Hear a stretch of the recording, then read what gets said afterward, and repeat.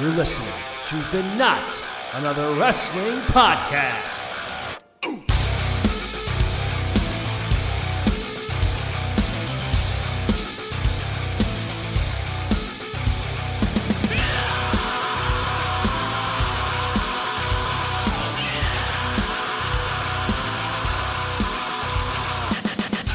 All right, let's get to it. Welcome back to another episode of the Not Another Wrestling Podcast. We're going AEW heavy in this episode. We ain't talking about WWE, NXT, New Japan Pro Wrestling. We'll save that for another episode coming out. It's a doubleheader this week because I have returning a good friend of mine, returning back to the podcast, my good friend Nate. How you doing, Nate? Very, very nice to be back on the show. We're running the gauntlet right now. We have tried for an hour to get this thing running. We are running through lava. There's rocks coming at us, and we're just like, let's just start now. So many technical difficulties. It's as if nobody wants us to do this, but we kept powering through. You had to travel to your father's house to get a better internet connection. I had to traverse the plains to the mystical land of Bordentown, New Jersey, to get a stable internet connection. I've been battling with my microphone issues, with getting a good sound quality. Finally did that after like 20 minutes. But we're finally here. So anyway, this is an AEW exclusive episode. I'm going to talk a little bit of what happened on last night's Dynamite at the time of this recording. And the special edition of this episode is that, the special thing about it is that we're having a top 10 best AEW matches in its history. AEW's been around for a little over a year now, since Double or Nothing last year, having their first show, and this was a list I really wanted to do, and I'm glad Nate could do it because you pretty much exclusively watch AEW. Yeah, in terms of wrestling, that's what I pay most attention to. I'll catch little snippets of Raw or SmackDown from time to time, and I'll watch a pay-per-view if I feel it deserves some attention. But AEW is my main focus, just because there's so much, and I feel like AEW is just, it's a good program. It's fun, it's entertaining, and that's what I choose to pay attention to. So that's what you got me for. Well, yeah, I mean, for those who don't remember, Nate joined me a few months back when we discussed the horrible Saudi Arabia show when Goldberg beat The Fiend, but we did Revolution. Predictions, and I think so far, it's you could consider it. It's arguably you could consider that show of the year as far as wrestling goes so far. Yeah, I would say it's been a short year thus far, but nothing from WrestleMania really stacked up. Even Double or Nothing, it was good, but Revolution might be the best AEW pay-per-view so far. Either that or Full Gear, but we'll get into that. Yeah, it was. I enjoyed Mania this year, and I enjoyed NXT TakeOver Portland. That's up there with Show of the Year. But anyway, here to talk about AEW. We're gonna go a little bit over what happened on last night's Dynamite, the night of June 6th. So, we kick things off. FTR have their debut tag team match against Butcher and the Blade. I love that they came out in the truck that they drove to the ring when they first debuted 2 weeks ago. And they just look not just happy to be there in the sense of like, oh, I'm so happy to be here, that stupid like babyface character thing, but you can see they're having fun. They get to do what they want as far as tag team wrestling goes. And the match between them, Butcher and the Blade, was actually a pretty decent, really good tag match for TV. I really enjoyed it. Not only did FTR look really good in the match, highlighting what they can do, but Butcher and Blade had a great showing in this as well. I know that you missed most of Dynamite last night, Nate, but how do you feel about FTR, the new Cash Wheeler and Dax Hardwood being here now in AEW? Well, like you mentioned, the entirety of the match last night, but given everything they've said in interviews, everything they've posted on social media leading up to this event, you could tell they look a lot more free. They look like they're having a lot more fun. They feel they look a lot more relaxed. The guys at AEW have seemed to taken them in. They're joining a division that is so unbelievably crazy stacked that you shove FTR in there, and all of a sudden it becomes like it makes, if AEW wasn't must watch wrestling week to week now, it absolutely is now, given this addition, and I think they're absolutely going to kill it.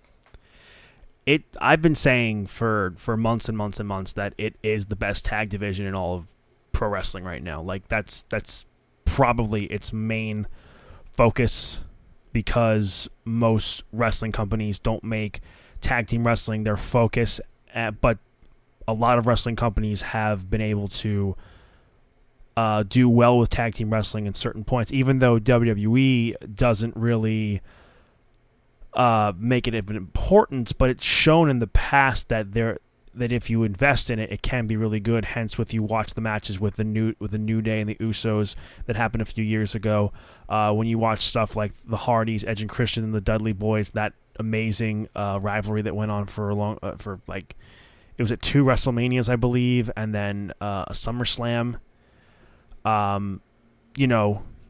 There's plenty of tag teams, great tag teams that came out of the WWE, but as of late, it's not been a main focus. But like you said, the tag division, if it wasn't already stacked, it's immensely stacked. You have FTR now. You have the Young Bucks, Santana and Ortiz, the Best Friends, Private Party, SCU, even Les Sex Gods with Chris Jericho and Sammy Guevara. They're a great tag team. You've got Butcher and the Blade. There's so many that I'm forgetting right now, but Jurassic Express. So did you even mention the champions?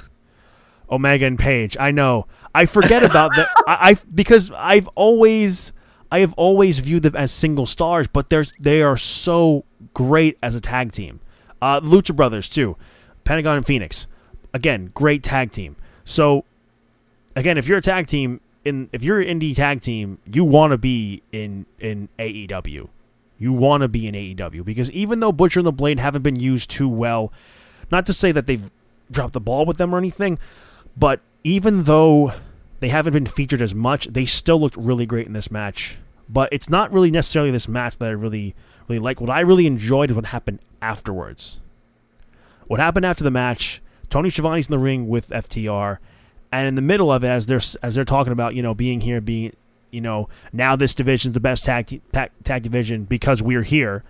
Here come the Young Bucks. Here come Matt and Nick Jackson. Matt Jackson has a microphone in his hand. He says, listen, we didn't want to come out here to start any trouble or anything. First of all, we just want to introduce ourselves. And first, that was a great match. That was really great. I mean, that was a lot of fun to watch in the back. But here's something you need to know. My name is Matt Jackson. This is my brother, Nick. We have been carrying tag team wrestling for the past 15 years. And we are the best tag team in AEW. Nate, how familiar are you with the story between FTR and the Young Bucks? Gonna be honest, aside from they had some matches of some kind in Japan at some point, so it's basically nothing. Zero. They've had 0 matches. I'll give you really? I'll give you a brief little history as to how this all started. And for those of you who don't know, in Being the Elite's kind of its heyday, in the early times of Being the Elite, there was, at one point in 2017, the Young Bucks were on fire in New Japan and Ring of Honor. The Revival, as FTR were known, were blowing up in NXT. They were having those great series of matches with Tommaso Ciampa and Johnny Gargano, DIY versus the Revival. If you haven't seen those matches, go on the network and watch them. They're absolutely incredible. And the Young Bucks are killing it, the tag division, on the Indies, Ring of Honor, and New Japan, like I said. So, Cody Rhodes on Being the Elite, and here comes the one F-bomb rule. Randomly, he would just say, fuck the Revival. Random things. He would just say it for random stuff. And he explained that in an interview, I believe, with Sam Roberts. And Sam Roberts said, where is this coming from? He's like, a lot of people will say that they are the best tag team in the world, and I give them credit. They're a great team. They put on really great matches. They're great old school heels. But he's like, but I'm traveling with Matt and Nick every day, and I'm watching their matches, and they're the best tag matches I've ever seen, and they are the best tag team in the world. They've been proving it, and he mentions how he's seen he had watched their stuff when he was still in WWE. So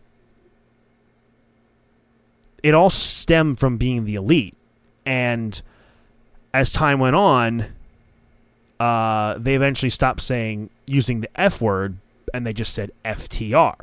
And it became more gags and everything. And then the Revival, eventually, they acknowledged it on Twitter. And they kind of got into a bit of a feud. Everyone's just... And fans all over they're just like, no, the Young Bucks the best tag team in the world. The Revival's the best tag team in the world. It was this building feud. Everyone's just like, imagine if this happened. Imagine if this match actually happened. But we never really thought of anything because there was going to be no payoff. That's when the Revival started putting FTR on their gear. They went from, F the Revival to Forever the Revival. So it's been stemming for a long time. And before AEW happened, former Scott Dawson, Dax Harwood said, "One day we will wrestle the Young Bucks and everyone will rejoice." Remember this tweet. Matt Jackson tweeted saying, "One day we will wrestle the Revival, everyone will rejoice. Remember this tweet." And last night on Instagram, he said, "One day we're going to wrestle FTR. Everyone will rejoice. Remember this post."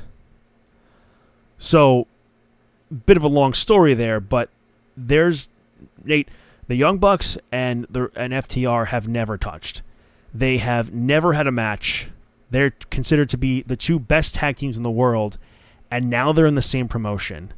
They're in a promotion where tag team wrestling is being one of the major focal points, and it's a match that fans have been wanting for years. Put CJ Palmisano on NPR because that was an amazing story. Very well said, very insightful, the voice of a young Morgan Freeman. Oh, thank you. I don't know if I could. I'll take a compliment of Morgan. I'll take the compliment, but I'm definitely not on Morgan Freeman's level. But yeah, that's the man. I seriously had no idea about that. Yeah, it's that's where it all stemmed from. I mean, I wish what you said was true. I wish those matches actually happened. I wish the Revival went to Japan when the Young Bucks were still in New Japan, because that would have been amazing. But now, it's really going to be really good. So anyway, and then Butcher and the Blade to come in. They're going to attack them again. FTR attacked, try to get Butcher and the Blade, but they were getting the best of him. And then Kenny Omega and Hangman Adam Page come out to help in the brawl. They're the tag team champions. That's 4 members of the Elite right there. FTR kind of walk away. I would say, Nate, how soon do you think, or how long do you think we're going to wait until we see these two eventual tag teams come to blows? I don't think it's going to be as quickly as everybody thinks it's going to be, because I have, obviously, with everything you've been saying, like, oh my God, it's finally going to happen. And AEW is like, we know this is what you're looking for. We know you want it. We're gonna not spoon feed it to you, but we're gonna drip it. We're gonna take it steady. We're gonna drip it, because if you blow the payoff right away, it's gonna be kind of crappy at the end, because after that happens, it's like, oh well, now FTR is just a part of AEW, whatever. So I at the end of that brawl last night, I think you mentioned it was like Jimmy Havoc and Kip Sabian came out. Omega and Page came out, so maybe they have I don't know, some kind of. I don't think they're gonna have a 4-way tag match at Fyter Fest, but they fight these guys in order to fight us. Maybe the Young Bucks throw down some kind of gauntlet to say hey, you want to fight us? Come beat these guys. Prove yourself. I know that currently the best friends are the number one contenders for the tag titles. And next week, Jericho and Sammy Guevara are going to be facing them for the spots. And if they win, they'll be facing Page and Omega at Fyter Fest for the tag titles. I don't really see that happening. We'll get to Sammy Guevara in the Inner Circle in a little bit. But what I can see happening is I can see a triple threat tag match happening between Omega and Page, the Young Bucks, and FTR. I can see FTR winning the tag titles in that scenario, getting the tag titles off of Omega and Page, and then moving them on to, back to being singles guys. As great as they are in the tag division, Omega and Hangman Page need to be on their own. And then that's kind of the situation with them. Oh, sorry, I didn't mean to cut you off, but that's just kind of the situation with Page and Omega. Is like, yeah, they're singles guys, but they're kind of like, I don't want to say trapped, but they're just kind of just like obligated to these belts over here that they've held for a long time at this point. And I think both of them want to get back to singles action too, because I want to see Page and Omega back in the title picture again, especially with a new belt.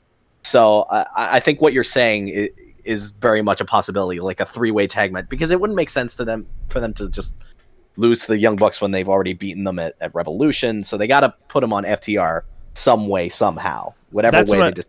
That's what I think. I think they're going to go to. I think FTR are going to be the ones to beat Omega and Page. I don't know how long they're going to wait to do that. I mean, it's possible they could do that triple threat tag match and for the titles, and then they win them there. Or Omega and Page will hold on to the tag straps a little while longer.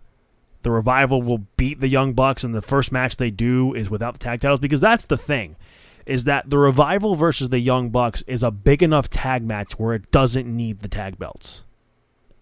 Like, the first match doesn't need the tag belts. No, I agree. It doesn't need the tag belts. If you put the tag belts in the picture, that becomes like a pay-per-view main event. Does it not? Yeah. No, absolutely.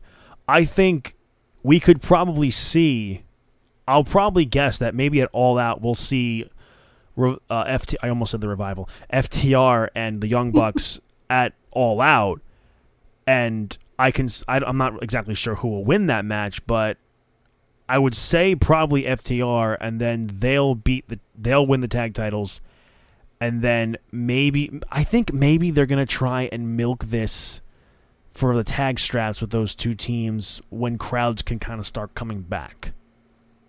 Because I think that's a match they're going to want real fans in attendance for.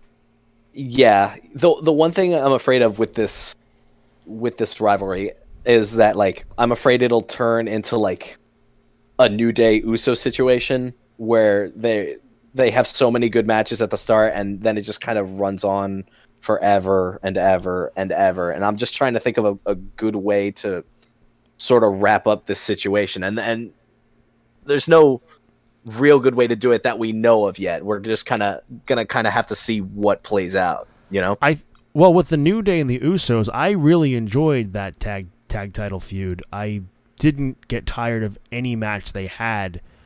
But I think with that, they realized that, yes, the feud is great, but they took breaks in between with those two teams because, I mean, I was at one of the tag matches they had at SummerSlam 2017. They were on the pre-show, and they had an amazing match that should have been they should have been on the main card. That's how great this match was. But I feel like AEW have been doing well with their booking.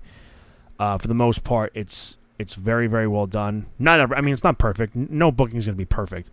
But I feel like they will be able to figure out a way for us to, as the fans, to want more when they are done feuding at the moment.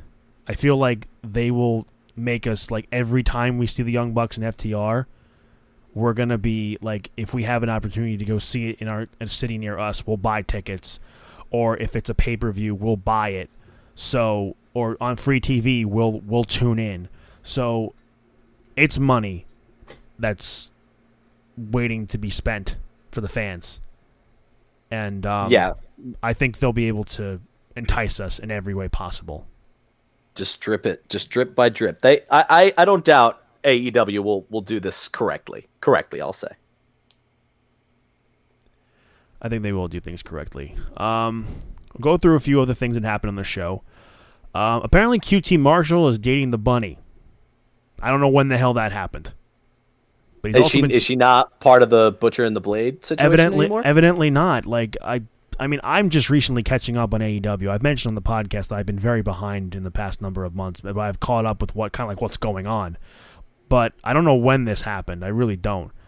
But QT Marshall and Dustin Rhodes are a tag team. I don't know. Yeah, I'm not crazy about them either. I feel like this is gonna be like a betrayal, and maybe it'll lead to a rivalry with Butcher and the Blade. I don't even know when she like disbanded from them. I have no idea. Truth be told, I don't really know either. I haven't been an adamant viewer, and I haven't seen when that happened, because Butcher and the Blade are typically like one of those teams that are on the back burner. I do like the name the Natural Nightmares, though. I think that's a really good name for a tag team. I think that's a good name for a tag team, but I wish that was Cody and Dustin's tag team name. Well, what are you gonna do? The Natural Nightmares is good, but the Rhodes Brothers is good too. They can do that, and they can copyright that. The Rhodes family is better. Yeah. Anyway, the next thing that happened, another tag match between Penelope Ford and Nyla Rose. They beat Hikaru Shida and Chris Statlander with some help from Kip Sabian.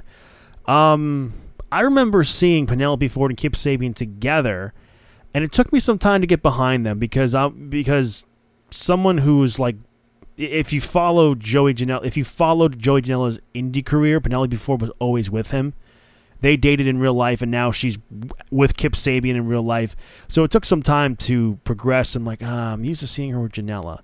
But granted, I really enjoy them working together. Penelope Ford, for me, has improved a bit. We've talked about the women's division at the time, but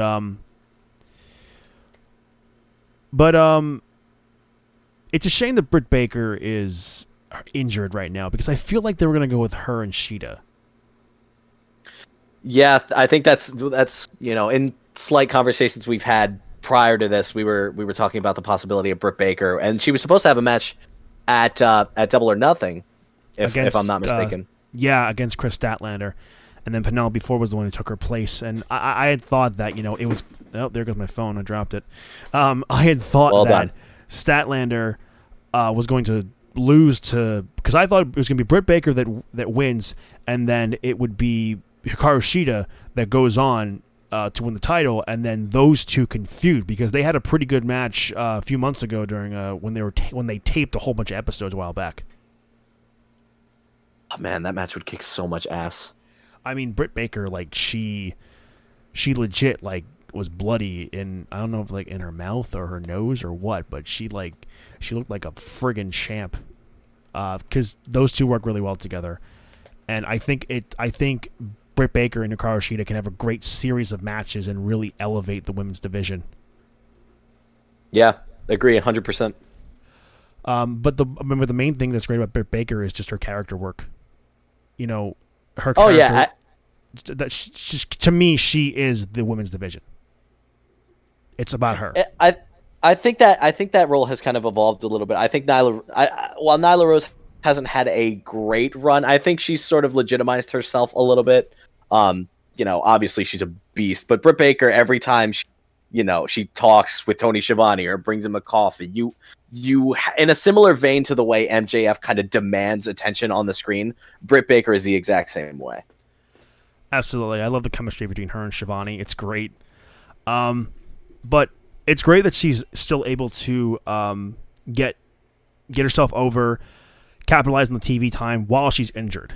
So it's a testament. I mean, Britt Baker is going to be, she's already great, but she's going to have a great, great career overall. See what else happened on Dynamite this week. Try and skip through some of these things that are not as important, but we had to talk about Britt Baker a little bit because you and I are big fans of her. Oh yeah. Darby Allin got to go see Tony Hawk in his warehouse, which is pretty cool. That was one of the things I missed. That was one of the things, like, I saw clips of Darby Allin and Tony Hawk was added as in the @ symbol on Twitter, and I was just like, what is this about? I listened to him on the Unrestricted podcast, and he talked about that. Apparently Darby Allin had a clip that went viral before he made it pretty big on YouTube, on wrestling. I think he was starting to make it big on wrestling. He did like a crazy stunt on a skateboard, and Tony Hawk had reached out to him and wanted to buy the clip from him and put it in a compilation on YouTube. And then they got talking, and I think like his skateboard company is working on making skateboards for Darby Allin in the shape of a coffin. Oh, that's awesome. It is. I need one of those. I don't even skateboard, and I need one of those. Yeah. So yeah. That's pretty cool. I've mentioned like a million times how much of a big fan I am of Darby Allin, and I think he's the future of the division of the whole company. It's Darby Allin. He's the best. I think Cody himself has said that too, hasn't he? Yeah, I mean Cody, he's the one who really got behind Darby Allin when he gave him that match at Fyter Fest, and Darby's talked about like how much he appreciates guys like Cody and Jericho who wanted to work with them, because it's like they have to want to work with you. Like, it's not like you just tell Cody and Jericho like, hey, you're gonna work Darby Allin. They can easily say no. They'd have to like say like, I want to work this kid. And speaking of Chris Jericho, he appears to be in a feud with your favorite wrestler right now, Orange Cassidy. Dude, if you had told me 6 months ago that Orange Cassidy is going to be feuding with Chris Jericho, I would have slapped you upside the head. But here we are. You wouldn't have think it's a tiny possibility because they're in the same wrestling company? Well, yes and no. But like, you think about what Orange Cassidy was, is 6 months ago. Oh, Yeah, was. Like six months ago, like, two wrestlers would be fighting and Orange Cassidy would just be standing there watching. He was something to laugh at, but people liked him. He was crazy. He was always crazy over, and he was always going to be crazy over. But I think after that match at Revolution, which we'll get to, I think people were like, "Oh, he can actually be more than just a thing to laugh at. Like, this guy's legit." Like that was the impression that I had. I think Orange Cassidy is one of, if not the smartest man in pro wrestling. The guy hardly does anything, and he gets massive reactions. Like when crowds are still happening in wrestling, like in that match. Because I mean, look at him. I mean, people will start chanting "Holy shit! This is awesome!" when he's not even doing anything. The guy has perfected comedy wrestling. He can damn well go if he wants to, and that's the whole thing. It's like, it's the hook of, is is Orange gonna try? Are we gonna see him try? And when Orange Cassidy tries, he's a damn good pro wrestler, and I love it. I love seeing stuff like that. Like, that's when you truly have the crowd, when you don't have to do so much, and they're already cheering for you, and they're going apeshit for you. You've got it. You're over. I mean, you look at some of the moments over the years with these big name matches. Like, one that comes to mind is Rock Hogan in WrestleMania 18. The crowd is going absolutely batshit crazy for Rock and Hogan. That this match is actually happening. Two icons, two legends of their generations. And I may have quoted Jim Ross in that. I'm not sure. But the thing is, they're going crazy for this match. And the guys haven't even touched yet. They're just soaking it all in. Orange Cassidy comes out and he's about to, before he even does anything, the crowd is going crazy. And it's not like he does these big crazy, these big moves, that signature moves that Hogan and Rock have. He's just hardly doing. He puts his hands in his friggin' pockets and he just kind of like lazily kicks you. Like, one of my favorite things, Darby Allin. I keep saying Darby Allin. One of my favorite things that Orange Cassidy did at Double or Nothing, when it was his turn to come out for the ladder match, he was trying to reach for the casino chip without putting up the ladder. He stood on a ladder that was on the floor, and he's like, ugh. He's like, oh, shit, I can't reach it. Like, that's how great he is. I mean, it also helps that he's a good-looking guy and an athletic specimen. They would not have the same effect if it was some big chungus out there wearing stonewashed denim and sunglasses. But exactly what you're saying. It's just like, some people are born with that, man. He's just got that, He does. He doesn't have to do anything. And a lot of times, a lot of people fans may criticize wrestlers, saying like, "Oh, they didn't do this, they didn't do that. They never won a title, they never won a world title, whatever." And as I've gotten older as a fan, I've realized it's not about whether or not you win the world championship or a championship. Obviously, as a wrestler, that's your goal, but that's what you strive for. But the most important thing is you got to get over. You got to get over, and then championship opportunities and big main event matches will happen. Whether or not they put the title on you is up to the booker. And that's your job as a wrestler at the end of the day. You know, you're if the crowd loves you, just get over it. And it doesn't matter if you're, you know, if people like Jim Cornette or these old heads like Jerry Lawler don't like you. You know, it's sports entertainment. You're out there to entertain, as my voice cracks, you know, and it's if people just like you, then that's, you know, it's not really up to the booker at that point. Yeah. Yeah, you're fine. Once you're over, you're over. And if people want to like you or hate you or whatever, it doesn't matter. If you're over in the right way. Orange Cassidy's a babyface. He's over as a babyface. MJF is a heel. He's over as a heel. It's not the opposite where people are like cheering for MJF in the crowd or they're booing Orange Cassidy because they think it's stupid. No, people legitimately love it. But would you say that we're probably going to get Jericho and Cassidy at one of the Fyter Fest shows? I mean, it's certainly looking that way. When Jericho hits you with a bag of Florida oranges, it looks like you're going to have a match with him. But I'm going to be honest, I don't... Do I see Cassidy winning against Jericho? And that's the problem with Orange Cassidy, is like whoever... Orange Cassidy is starting to become a little bit more legitimate as an in-ring wrestler. But no matter who he beats, the loser is going to look somewhat silly. And it's about whether or not Jericho wants to look silly, which I do believe he's willing to do. Oh, he's willing to look silly, like, for anything. Like, that's Jericho's thing. He's willing to when he's a heel, to make an ass out of himself. So, I mean, in a way, like, Orange Cassidy is the one wrestler who can just lose all the time and it won't hurt him. Because, again, we just talked about what his gimmick is and what his character is. Because eventually, when he does win a big singles match, like you said, it is going to make that person look ridiculous. And it should be a smarmy, really like detestable heel, and it should live with that heel and just make them look stupid.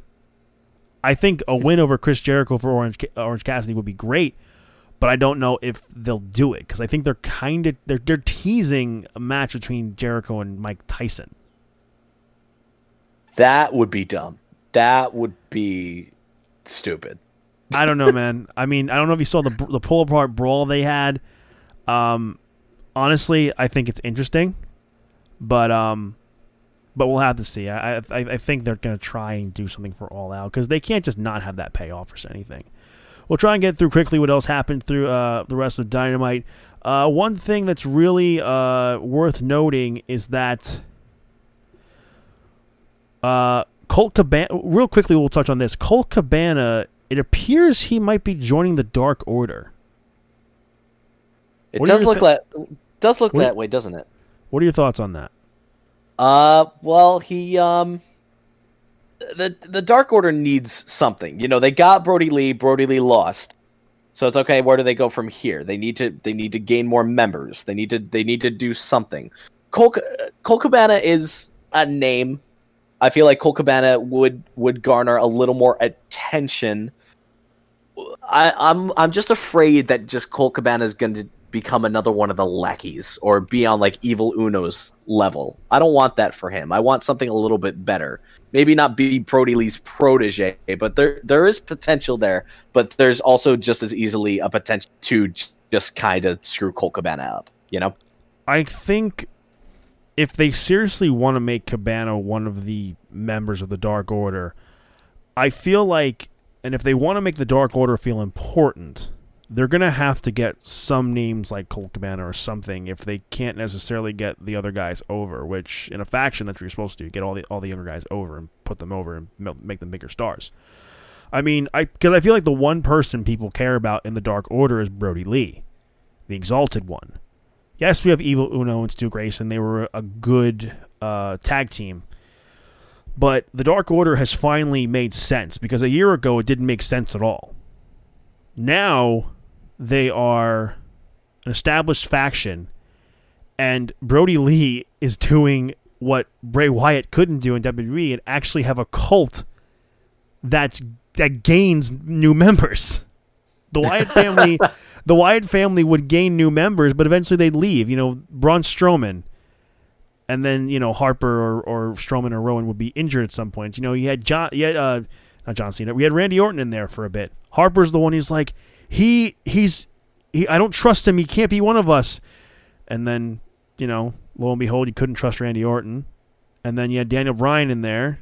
He was in there for about a couple weeks. So the Dark Order feels like a real cult and it feels legitimate. It could very well be that Colt Cabana joins the Dark Order, or it could just be like, I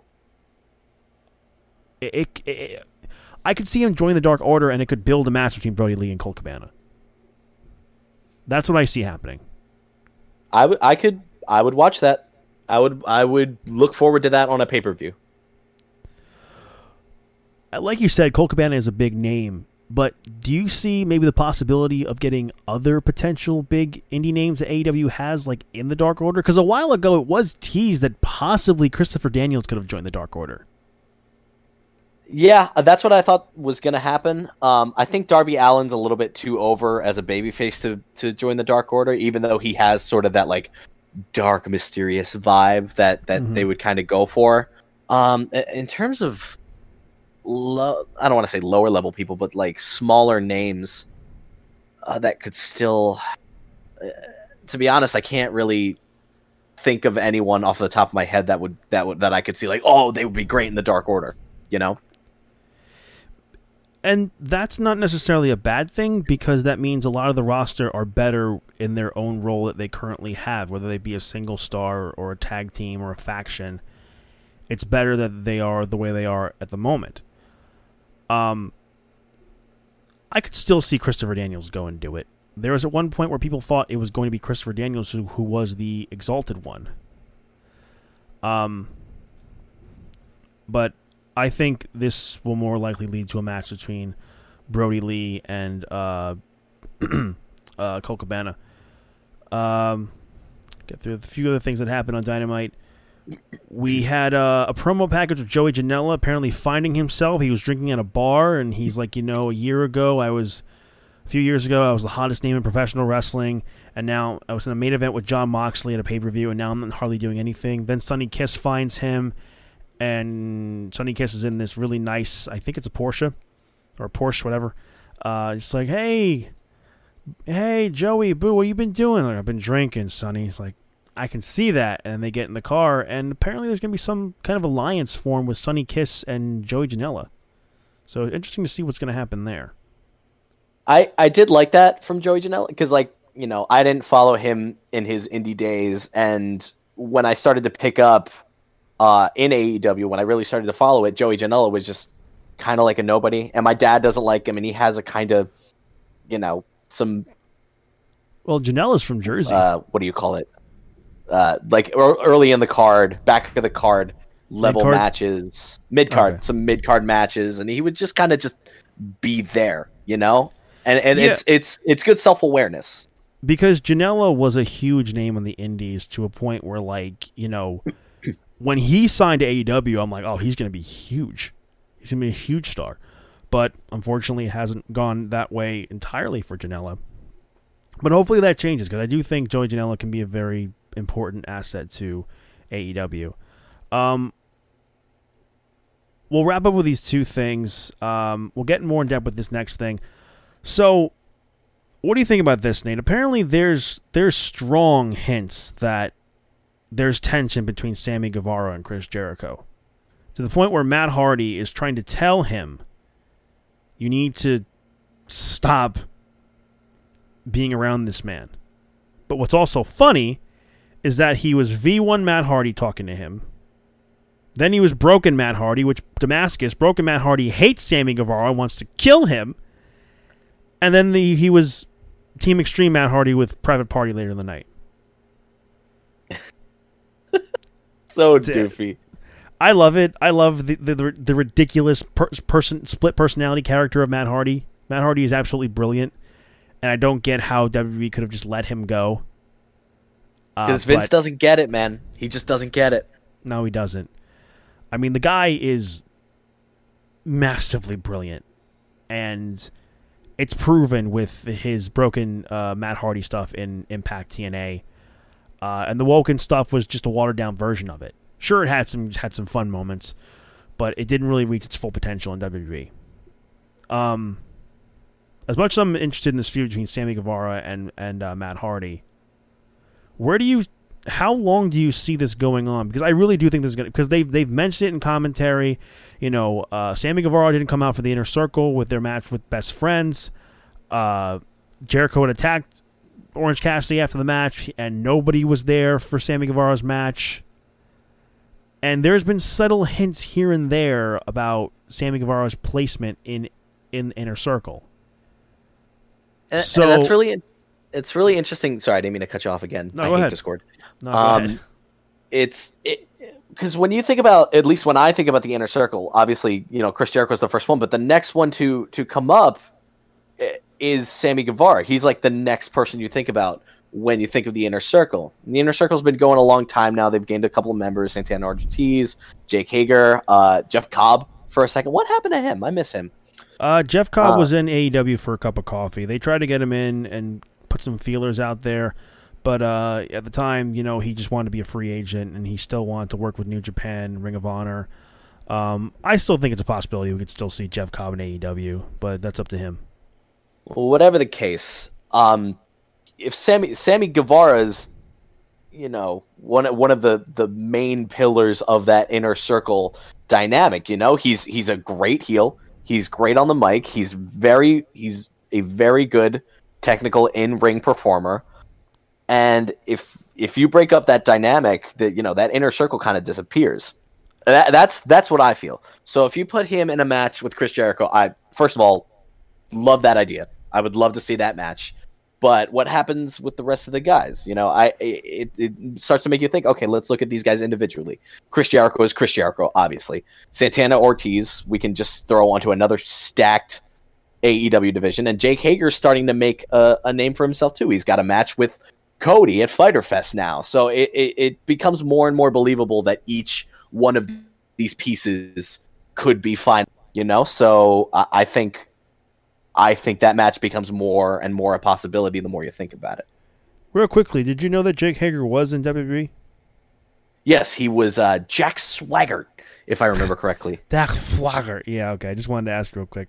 But yeah, I agree with that 100%. Like, the whole point of a faction is to get one or more younger guys over. You look at Evolution, Triple H, that whole faction, the whole point of it was to get Randy Orton and Dave Bautista over as the next big stars in the company, and it worked. That's exactly what the stable was for. And you look at Jake Hager, he's been around. He doesn't really need any, putting over to make a big star. Santana and Ortiz they've been wrestling as a tag team for years now. Chris Jericho, like you said, is Chris Jericho. Sammy Guevara is the guy in that group who will eventually turn babyface, will turn on Chris Jericho, or Jericho in the Inner Circle will turn on him, and that's the guy who he wants to put over. I was listening to or watching the Wrestle Talk podcast with them talking about this, and they feel like a lot of the Sammy Guevara, Chris Jericho friendship and partnership is a lot like the Kevin Owens and Chris Jericho rivalry. Because as great as Sammy Guevara is, he works in the ring, his in-ring styles, he can work really well as a babyface.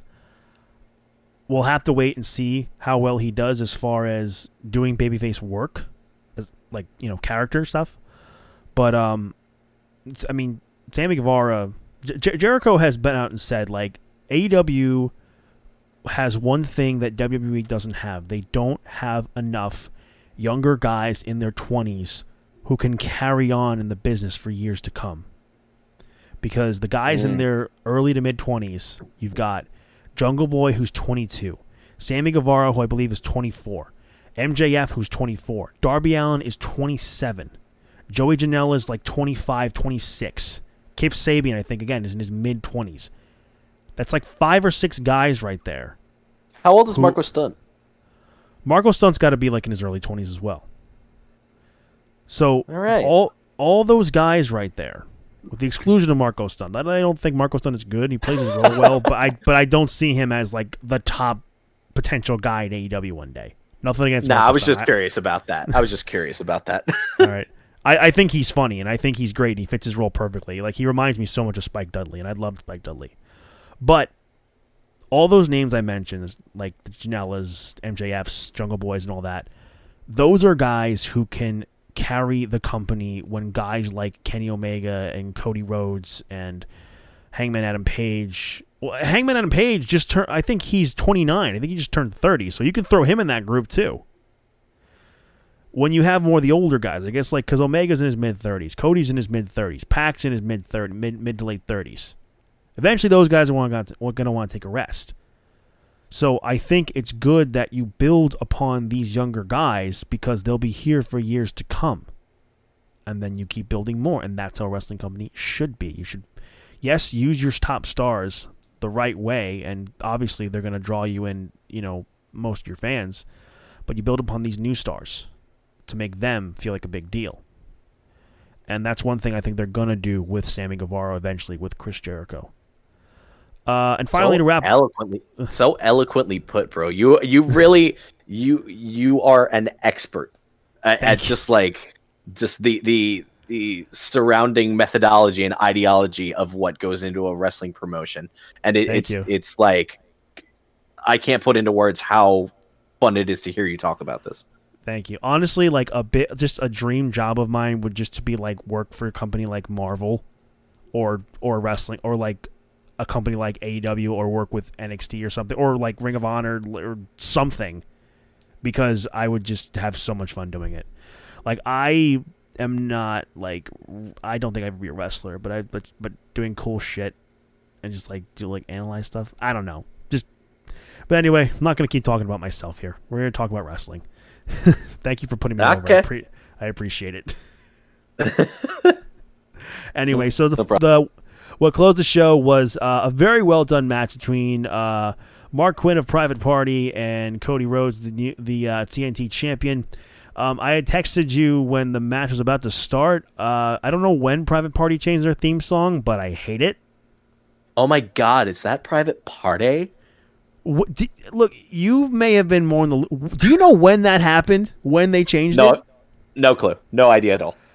Okay, because I remember their match with the Young Bucks in the tag title tournament. Like, I remember, this is a private party, and you are all invited. Like, they were getting hyped up. I'm like, yeah, hell yeah, private party. Like, I don't know. I liked their old tag team, their old finishing... Damn it. Their old entrance theme better. I don't like this new one. I really don't. They just found some woman on the street just drunk out of her ass. She's like, hey, can you say, oh, is that Private Party into the microphone, please? And she just, into the microphone. I don't know. This match is pretty good. I like Cody's role with the TNT Championship. I like that he's going to be using this every week to highlight a younger guy. Like I said with those guys earlier, with like Jungle Boy and MJF and Darby Allin, you throw Mark Quinn in that equation too, because I think Mark Quinn can be a huge star one day in AEW as a solo star. Yeah, I never talked to you about this, but after Cody won the TNT Championship at Double or Nothing, people on the internet were like, "Oh, this is just nepotism. Cody has to win." Yeah, a lot of people were shitting on and I was like, Cody booked him. Sorry, Cody booked himself to win the belt. Yeah, he lost to Chris Jericho, and he lost to MJF. Like, what? He can't. He's got to put himself over at some point. This is not a big deal. I see what you're saying. Like, I enjoy the role that Cody's doing right now. He's but he's highlighting these younger guys, like Chris Jericho was with his match with matches like Scorpio Sky and Darby Allin. Yeah, I don't think put himself over was the right term in that situation. But you get what I'm saying, though. No, I do get what you're saying, but that's the thing. I think a lot of fans were ragging on that too much. Like, oh, Cody booked himself to win the title. Here's the thing. Yes, it would have been really great if Lance Archer won the TNT title and continued on this monster run. The thing is, when I look at like monster heel pushed guys, I see them winning the world title. Because here's the thing. Eventually, the monster has to lose. Eventually, they have to be cleaned. Get a clean loss. Take a clean loss to somebody or something. They have to do something where they lose a championship. I truly believe that if Lance Archer won the AEW championship first, lost it to somebody, and then eventually moved on to the TNT title, I think that's fine. But as far as the role Cody is going to be doing currently, he's going to be highlighting these guys and their skill. I like that a lot. And as you saw later on in the night, there was a big pull apart brawl. Santana Ortiz and Jake Hager had come out, and was Sammy Guevara there too? There's a fourth person, I think. You know what? Now that you mention it, I don't remember if Guevara was there. I don't think he was. Because again, talking about the highlight, Private Party, Jake Hager, Arn Anderson, Private Party, Matt Hardy make the save. Actually, it may have just been Santana and Ortiz. I think he's just saying, and Hager. Oh, real quickly, John Moxley cut a promo on Brian Cage, and then Taz came out and didn't like his trash talking, and then Brian Cage beat the shit out of him.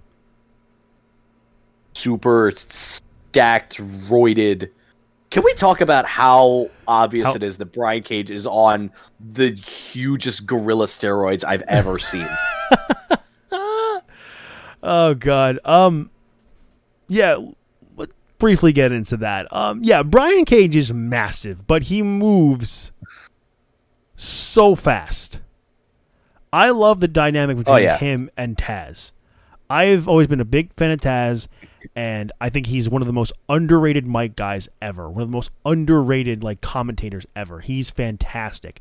And I like that they put him in a management position with a guy like Brian Cage. I don't see Brian Cage winning the AEW title, though. Just don't see it. No, not yet. I mean, if they did, holy shit, that's pushing a new guy to the moon, giving him the strap. Well, because he was an Impact, was he not? He was an Impact champion. Yeah, he was an Impact forever. He was the Impact champion. I don't know how many times he held it, but he was there for a long time. But I have to say I'm more interested in this feud than I am with Brody Lee and Jon Moxley, only because Brody Lee and Jon Moxley just felt a little bit rushed because Double or Nothing was getting closer and we weren't sure what was going to happen. So with this, there's a nice build to the rivalry. I agree. I think Brian Cage is a worthy opponent. No matter, he is new, but he's intimidating enough to feel like an adversary to a guy like Jon Moxley, a big dude with that big bubble gut, and Taz behind him. I agree is a great idea. I never realized how I knew he was a funny dude, but I never realized how good a trash talker he was. Oh, Taz is great. He's absolutely great. I guess we'll kind of wrap up reviewing the episode and kind of give our thoughts as to where we think Fyter Fest is going to go real quickly. Obviously, we're going to get Jon Moxley versus Brian Cage because Cage won the Casino Ladder match and Tony Khan announced that. We're going to be getting either Les Sex Gods or Best Friends against Omega and Page for the tag titles. But I don't think that's going to happen. Les Sex Gods, I think they're going to lose, and we're going to get Orange Cassidy and friggin' Chris Jericho. God damn it. Because remember, Orange Cassidy is with the Best Friends. So I think he's going to get mad, and then I think Orange Cassidy's just going to do something. I think Cassidy will just stand there. He'll stand there in front of Jericho. He'll try to do the little sloth kicks. But he's really not hitting him, so it's not going to be a DQ. And then I think Beretta or Chucky T is going to get the roll-up victory. So Orange Cassidy's going to do what Orange Cassidy does, basically. Yes, and Chris Jericho will be livid because that's what Orange Cassidy does. and then that will set up their match for Fyter Fest. Easy. Yeah. I like that they broke it up a little bit into kind of big TV specials, try and draw some ratings in. And also Sorry, go ahead. Just going to say we're also getting Cody versus Jake Hager for the TNT title. That is going to be an interesting match. It I is. could see Jake Hager potentially winning that. I don't see Hager winning it. I mean, Cody just won the belt. And also, the match for me feels like too much of a WWE match. Like, I feel like I've seen that in WWE before when they're both, like, on, like, the lower mid-card. But I do think where they are now and with, like, limitly no restrictions in AEW, I think they could have a great match. I think it's more believable that Jake Hager could go up against Cody. I'm not sure if he's going to win, but I believe it more. I believe he's going to be a challenge more than I did, a couple weeks ago or before Revolution. No. I hope eventually. The one person I do want Cody to drop the title to, I want him to drop the title to Darby Allin. That's who I want. Yeah, Cody, that's because better. That's a better idea. that story has been going on for so long, and the story of the match is like Darby can't. The story of their feud is Darby can't beat Cody. At first, it was neither man could beat each other, but Cody's now beaten Darby twice, and it'll be sweet victory and revenge for Darby to win the title off of Cody. But anyway, let's get to the main event of this podcast. You guys have been sitting here for nearly an hour now. Hopefully you can strap in for a little bit. I remember when I started doing these podcasts without Sean, these things started going on for like hour and a half, 2 hours, and it looks like we're getting back into that territory. So now we're at our list.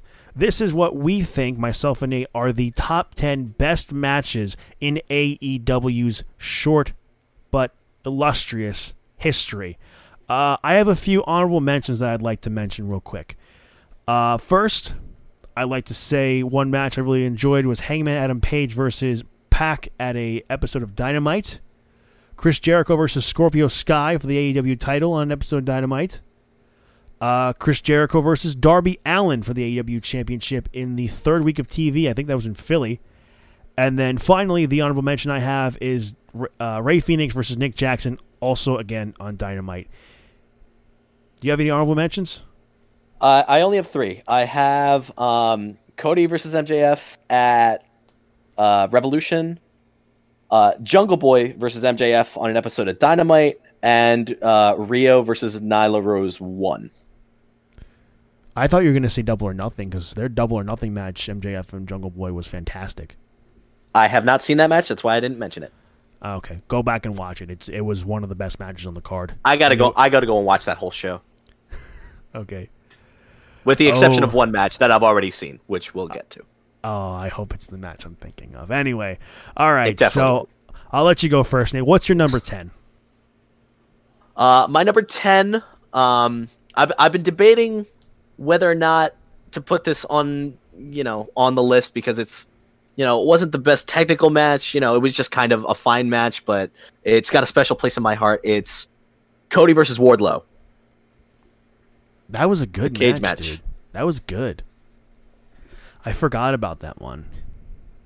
Yeah, it's just, and like I mentioned, it wasn't the most, it was a fine match. It establishes Wardlow as a legitimate bodyguard. It establishes him as a beast because he is... all the moments of him throwing Cody into the cage. God, I cannot talk. Throwing Cody into the cage and MJF on the sideline.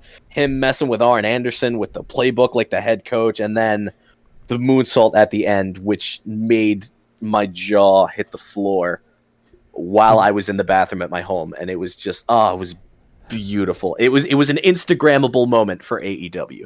You were watching that match in the bathroom? I sure was. Not one of my prouder moments, but I had to watch it. I had to see how it ended. Okay, how did you do that? Were you watching on your phone?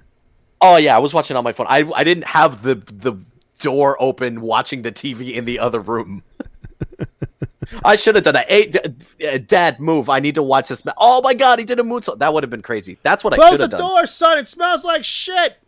No, shut up and watch your wrestling. Oh my God, that is great. I never heard that. I never heard someone watch live wrestling from the bathroom. I've never. I'm sure it's happening somewhere. It's happening somewhere on it. I was watching on my phone, but the idea of watching it on a television in the other room is way funnier, and that's the story I'm going to tell from now on. Okay. Well, I'm sure the 7 people who listen to this now know the real thing. I mean, dude, that moonsault Cody did, he didn't even look. He just did it. Like, an incredible amount of trust for someone making their in-ring debut. You're right. Holy shit, that was Wardlow's in-ring debut. Wow. I mean, that was the moment where, like, I knew MJF was winning because that's the big moment of Cody's crescendo of, like, I finally get the match with this kid, with this smug son of a bitch. That was, like, the big feel-good moment that we got, that Cody, like, okay, Cody won this match. He's going to lose to MJF at Revolution. But it was a good match. It was fun. I mean, you talk about great moments on Dynamite. Like, that's one of them. The moonsault from the top of that cage.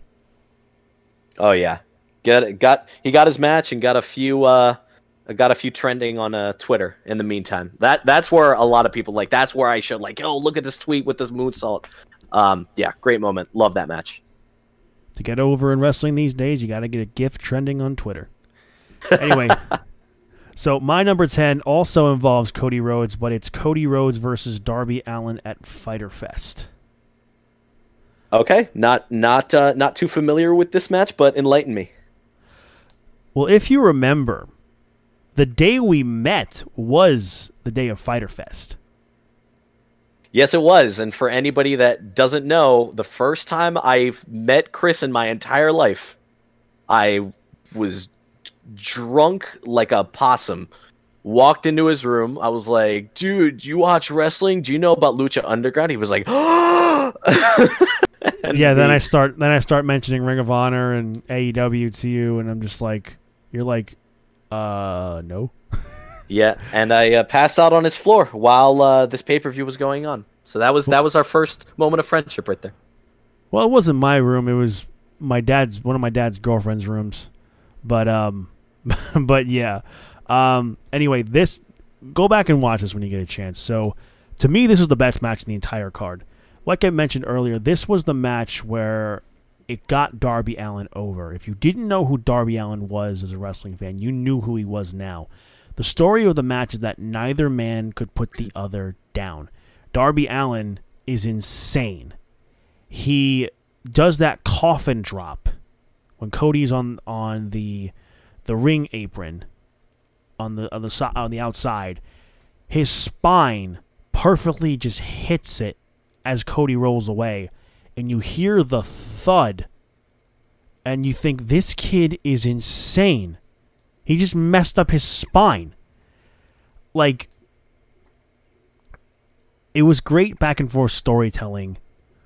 The two guys are beating the ever-living shit out of each other, and neither one could win the match.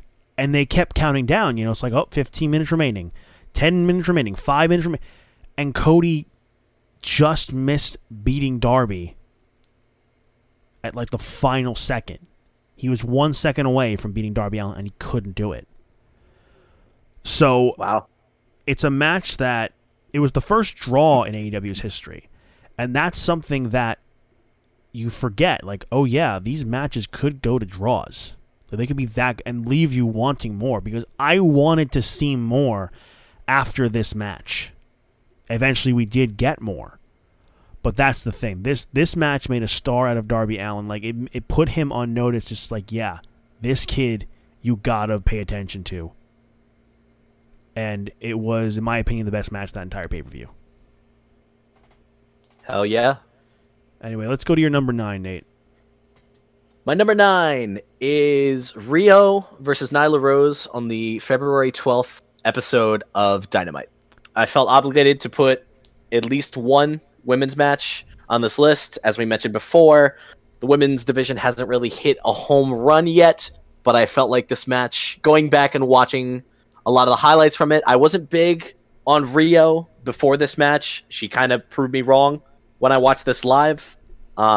She was quick, she was convincing, and it established Nyla Rose as a beast. There was good energy from the crowd. That powerbomb at the end was hype as hell, and it sent Nyla Rose going on this less than stellar championship run, admittedly, but it was a good match, and I felt it deserved a place.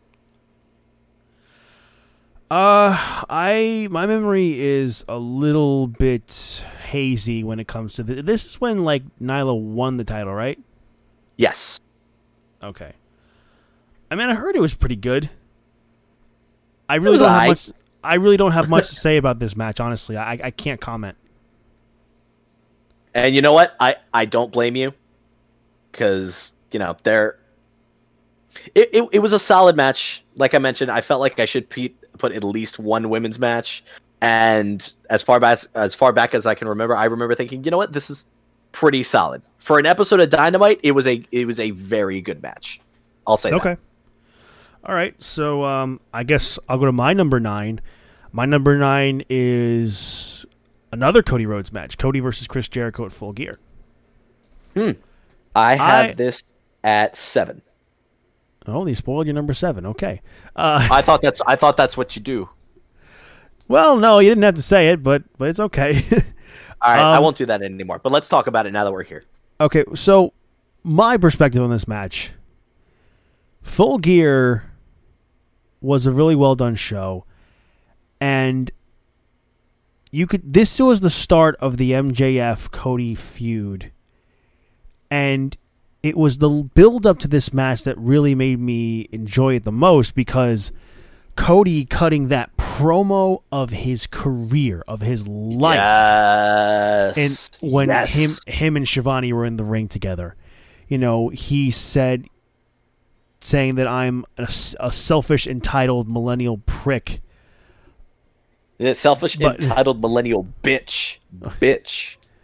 Oh yeah, bitch. Sorry. It's been a while since I watched back that promo. I remember this promo like it was yesterday. I was watching it with my brother, and I was like, "Yeah, Cody." The thing is that this was one of the biggest examples of when you don't restrict talent, and if they can go, and if they can cut a promo really well, let them go. And Cody Rhodes is an amazing promo. He's a great storyteller. I mean, the guy is tough as nails. When he, I think he did a suicide dive through the ropes, and then he hit face first on that steel grating, and he's just bleeding the rest of the time in the match. It was talk about another gifable moment of his face hitting the ramp. Yeah, it was beautifully well told storytelling, with the fact that you knew that Cody could never challenge for the AEW Championship again if he lost. And with MJF in his corner, you kind of knew it was going to happen. MJF leading to the point where he threw in the towel for Cody, and he was crying and he was sorry, and then he just kicks Cody right in the dick, and becoming the most hated man in all pro wrestling. Jericho and Cody worked a fantastic match in this pay-per-view. And in my opinion, it's probably Jericho's best title defense. Because I think of a few, but I really enjoyed his title defense against Cody the best. You cut out a little bit during that. Well, what I said was that I think Cody's title match against Jericho was Jericho's best defense as champion. His best championship match.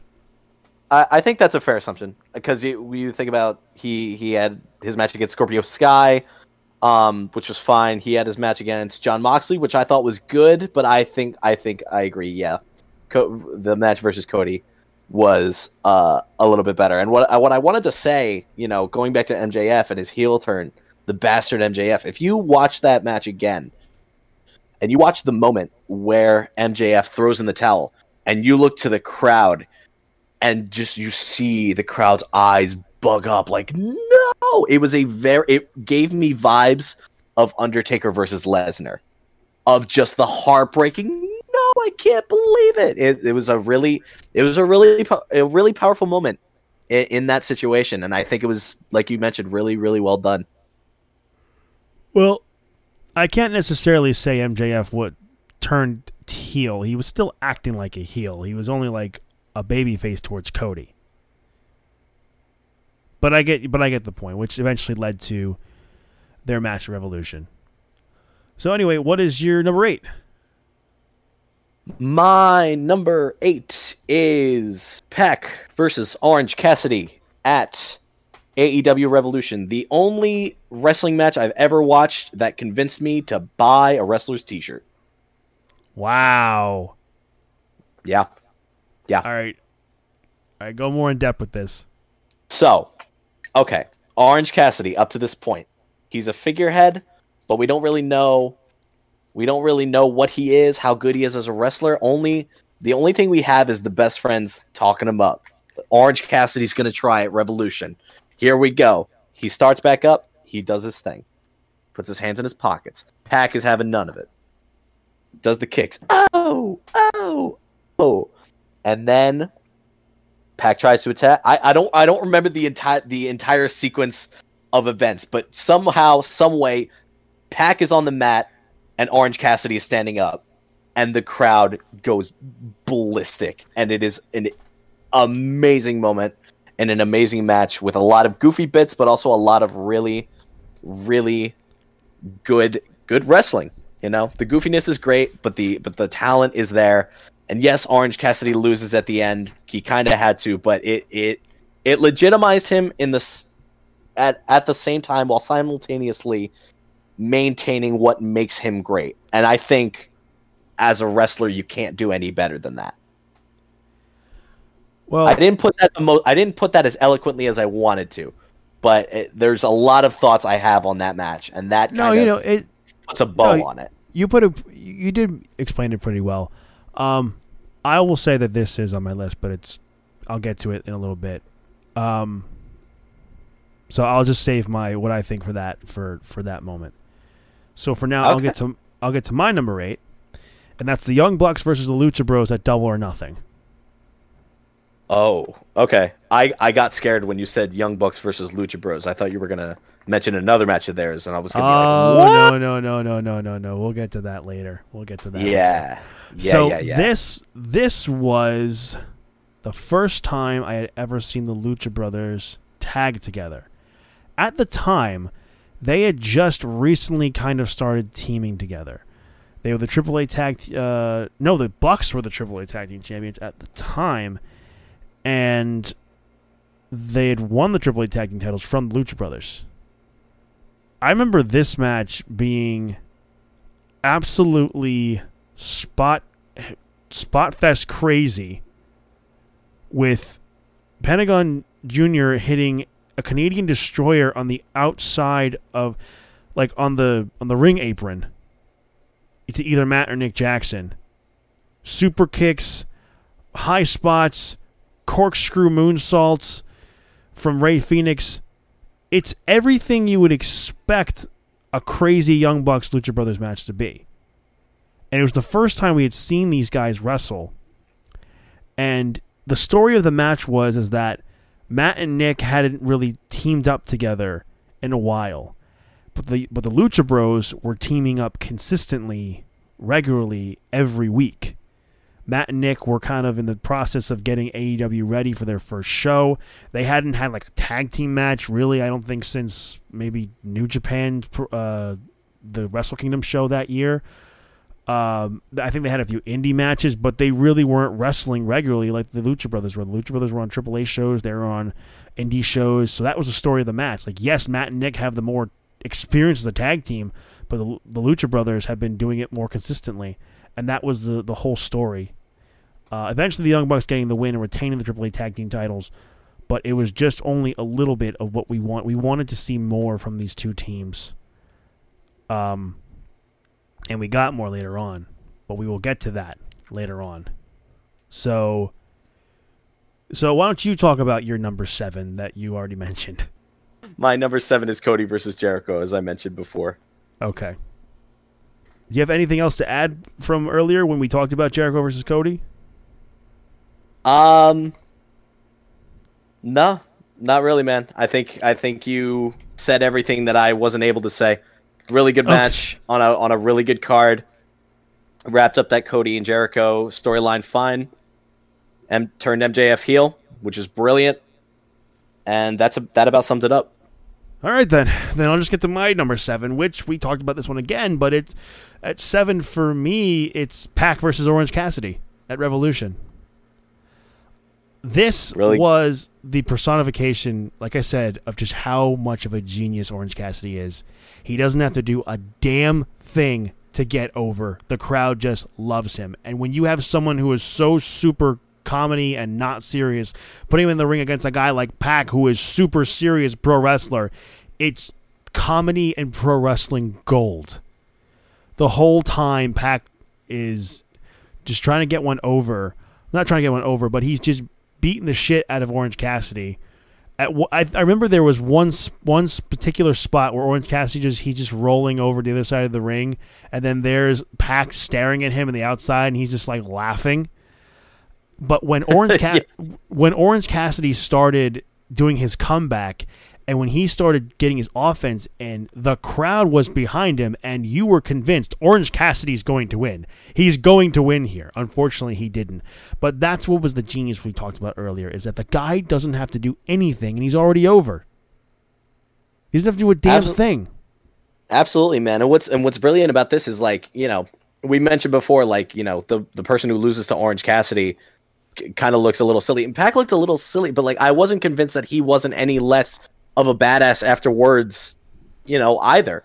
Orange Cassidy was still Orange Cassidy, and Pac was still a badass, and it just goes to show how far and how good Orange Cassidy can be as a performer and as a wrestler, and that match made him. It was really, really well done. I couldn't agree more. Let's move on to number 6. What's your number 6? Speaking of Pac, I have Pac versus Omega 30-man Iron Man match. Holy shit! That's my number. That's my number 6 too. Yes, we're high-fiving through Discord, guys. You can't see it. There you go. But you're gonna be. I'm gonna be what? I will, but you're gonna be able to put this into better words than I will be able to. But a physical, visceral, hard-hitting match between two men who know what they're doing and clearly hate each other. Spots galore, almost no mistakes technically wise. A good story was being told. The lead up between this, all the crazy, I'm a crazy man, Kenny Omega leading up to this match, which by the way was on an episode of Dynamite. This is the highest rated Dynamite match I have on the list. I don't know about you. Yeah, I will say that because I do believe this is the best match that Dynamite has ever had on free television. That is a pay-per-view main event quality match that could easily be for the world title on a pay-per-view in an Iron Man match as well. It was the first 30 minutes of Dynamite, the go-home show before Revolution. I could not believe that they gave us this match before, like, one of their biggest pay-per-views of the year. I don't even remember anything else on that card, on that episode of Dynamite, but I remember that match. And that's what's most important. It's one of the best matches I've ever seen on free television. That's just, again, pay-per-view quality match, and we got it on free TV, man. It was the blow-off of a huge build, of a huge feud between Omega and Pac. Like, I remember Pac had gotten the win over Omega at All Out when Omega was too focused on Jon Moxley. And over time, I think Omega may have gotten a victory over Pac. I'm not sure, but Pac wanted his rematch. He wanted a rubber match, and he wanted to prove he was the better man. And the fact that Kenny Omega worked this match before a pay-per-view is insane. And it just goes to show how damn good he is. And you look at some of the spots he takes. Like, there was the one situation where Pac like does this suplex from the ring apron onto the ground, and you're like, oh my god, this is halfway through a 30-minute Iron Man match that they work to a draw. Oh my lord! When they went to overtime too. They went to overtime. Also, one of the best spots in the match as well, Pac doing a moonsault onto Kenny Omega through a table. Oh. The height he got before landing on Kenny. Holy crap. I could this is just one long list of spots, and I can't really describe it of anything. I can't describe it better than they just beat the crap out of each other for 30 minutes. And there were so many moments I can't even list them down. You listed a moment, I listed a moment. Just go watch this match if you're listening to this and haven't already somehow. Yes, please go watch this match. It's the best free match you'll ever watch ever. Seriously. Absolutely. 100%. Actually, all these matches are probably free because they're probably on YouTube right now. Anyway, it was the best YouTube wrestling match. Or Daily Motion. It was the best wrestling match that I never had to pay a cent for. There you go. Meaning network subscription or pay-per-views, whatever. It was the best best free match I ever saw. Anyway, so let's move on to number 5. Let's go with you. Number 5. What do you got? Number 5. Stadium Stampede. Ooh. I have that a little higher, but go ahead. No? Oh, well, that's fine. I get it. It was... The reason it wasn't a little bit higher for me is because, yes, it was heavily edited. It was a little doofy. It was a little silly, but the amount of moments in this match absolutely makes it a contender for it's top 5 on my list. Each moment of this match had its own little mini match in it. You had the situation with Adam on the horse looking for Guevara, and then they meet. There's Matt Hardy with him transforming into the different versions of himself, getting dipped in by Santana and Ortiz. That was amazing. Omega getting thrown through the table. There, the one-winged angel off of that. I don't even know what you call that. The concourse onto the entrance tunnel was. I had my hands over my face, thinking to myself, how did they get permission to do this? And B, Sammy Guevara is an insane person. Because if you look at the stadium matches they had before of him getting run over by a golf cart, that man will do anything, put his body on the line for the sake of entertainment, all combined into just one big, beautiful mess of a match. Because that's what this was. This was a mess of a match, and I loved it.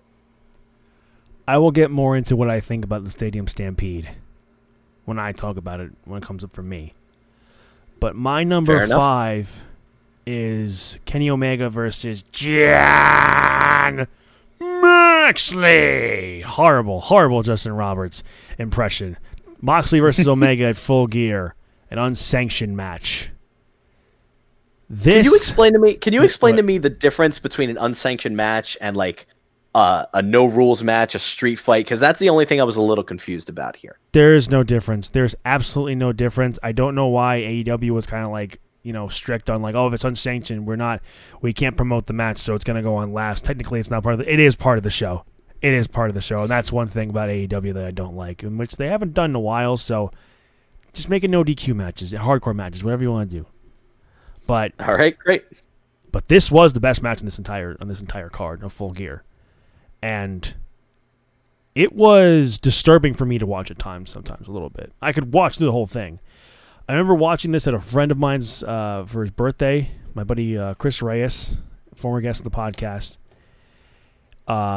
We were watching this at a friend of his house, apartment, or whatever, and we watched it on his laptop, at his table. And I believe the guy whose apartment it was, I think, like his girlfriend or whatever, she was watching with him. No one really liked wrestling beside me and my buddy Chris Reyes. And there are certain points in the match, I think when Moxley threw Omega onto the shards of glass, she turned away. Like Omega's back all bloody, him taking the ice pick to Omega taking the ice pick to Moxley's head, the barbed wire broom, the barbed wire bat, like Moxley and Omega hitting each other with those weapons. Like, this was as close to a high budget CZW match you could ever get. And fun fact, they got fined for this match. The company. Really? What? Yeah. By who? I don't necessarily remember who fined them, but I remember reading that they did get fined for this match, the AEW. I mean, can you blame him? There was a lot here. It was brutal. It was bloody. It was just insane. And I think it's better than what I expected their match that was supposed to happen at All Out. So in a way, it's better that match didn't happen at All Out and it happened here. I mean, Omega just being so obsessed with wanting to beat Moxley.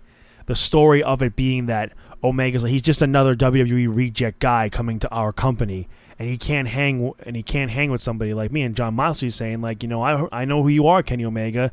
You claim to be the best bout machine. I want to see how damn good you really are, because I can hang with the best of them. And my favorite spot was definitely when it was definitely when they did the, I think it was like a suplex onto the barbed wire bed. Brutal. So friggin' brutal. But so damn good. If you are more squeamish, I do not recommend you watch it. But if you really want to see like one of the best death matches you could ever watch in modern pro wrestling, it's this one. Absolutely insane. And it's a match that I didn't think not that I didn't think, but I wasn't sure how Kenny Omega was going to adapt to, because we see Kenny Omega have these wrestling classics against, like we talked about Pac before. We talked with Kazuchika Okada in his history with New Japan, you know, matches like that. We never really see Omega in a hardcore element, so it was great to see him go outside the box there. That was my number 5. So what's your number 4? My number 4 is Kenny Omega versus John Moxley at Full Gear. All right, you know what's funny is that I had this at my 5. You had Stadium Stampede at 5. Stadium Stampede's my number 4. So it's your number 4. So we have them. We have them switched. We have them switched. So go ahead, talk about Moxley and Omega. Fair enough. First thing I want to mention is I watched this with my little brother. Not the best move. How old's your little brother? My little brother is 13. He can handle it. But it still was probably like, maybe I shouldn't let him watch this. I did not have the pleasure of watching old school ECW matches when I was younger. I imagine this match is a little bit what it looked like. ECW, I didn't get to watch a whole lot either when I was younger, but this is like even more brutal than that. Like if CZW is a company that is similar to ECW, but it's crazier if that's even possible. And Moxley was a huge staple for CZW. Like there's a death match he had where he's getting like a buzzsaw cut into his forehead. I'm not even joking. I don't want that. I don't even want that. So but yeah, this is one of the most convincing, I'll call it, blood matches. You know, you get a lot of blood in AEW. I get it. But this is the first time I was like, "Oh, that's blood. That is blood." This is also blood. Yeah, this was half wrestling match, half game of what are they going to pull out next? Oh, here's a bat with some barbed wire around it. Okay, that's cool. Okay, what's next? John Moxley's pulling out a what is that? A door? What is on the? Oh my God, those are mouse traps.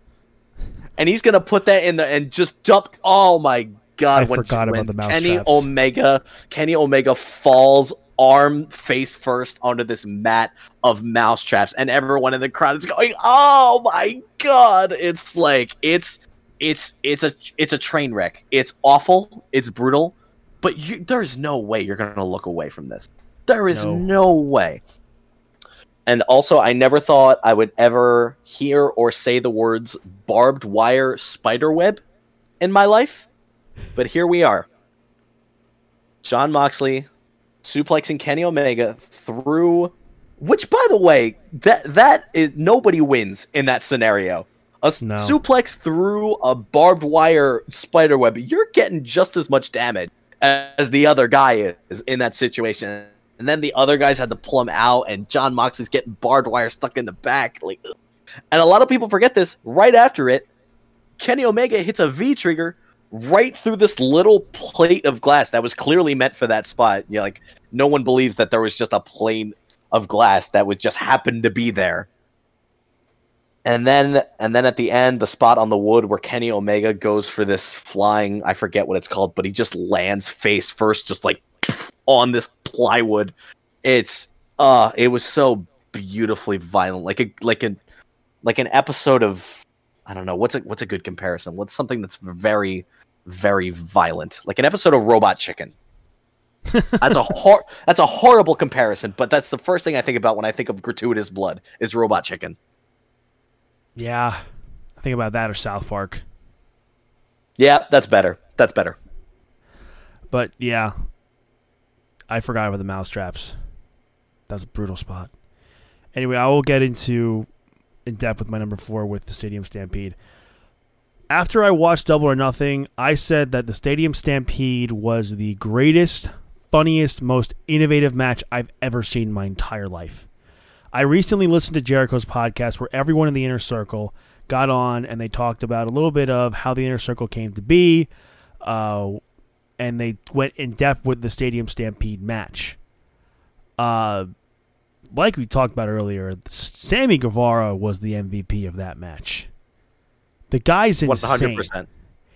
Like I love the spot where he's the only one there and he's like, "Yeah, we won. Yeah, we did it, Inner Circle," and then he gets hit with the sprinklers, and then the selling he's doing with while getting hit by the sprinklers. Hangman Page chasing him on a horse. Hangman going to the bar. Hager looking for.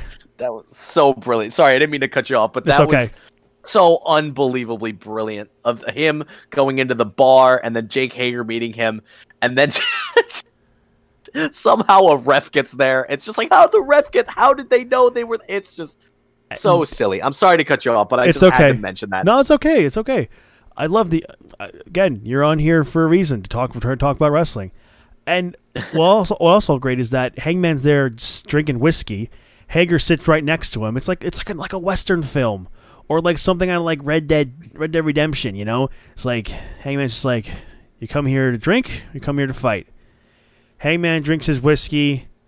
Hager drinks his whiskey. They put the glasses down, look at each other, and then they start brawling. Like just little subtle things like that. It's like that's awesome.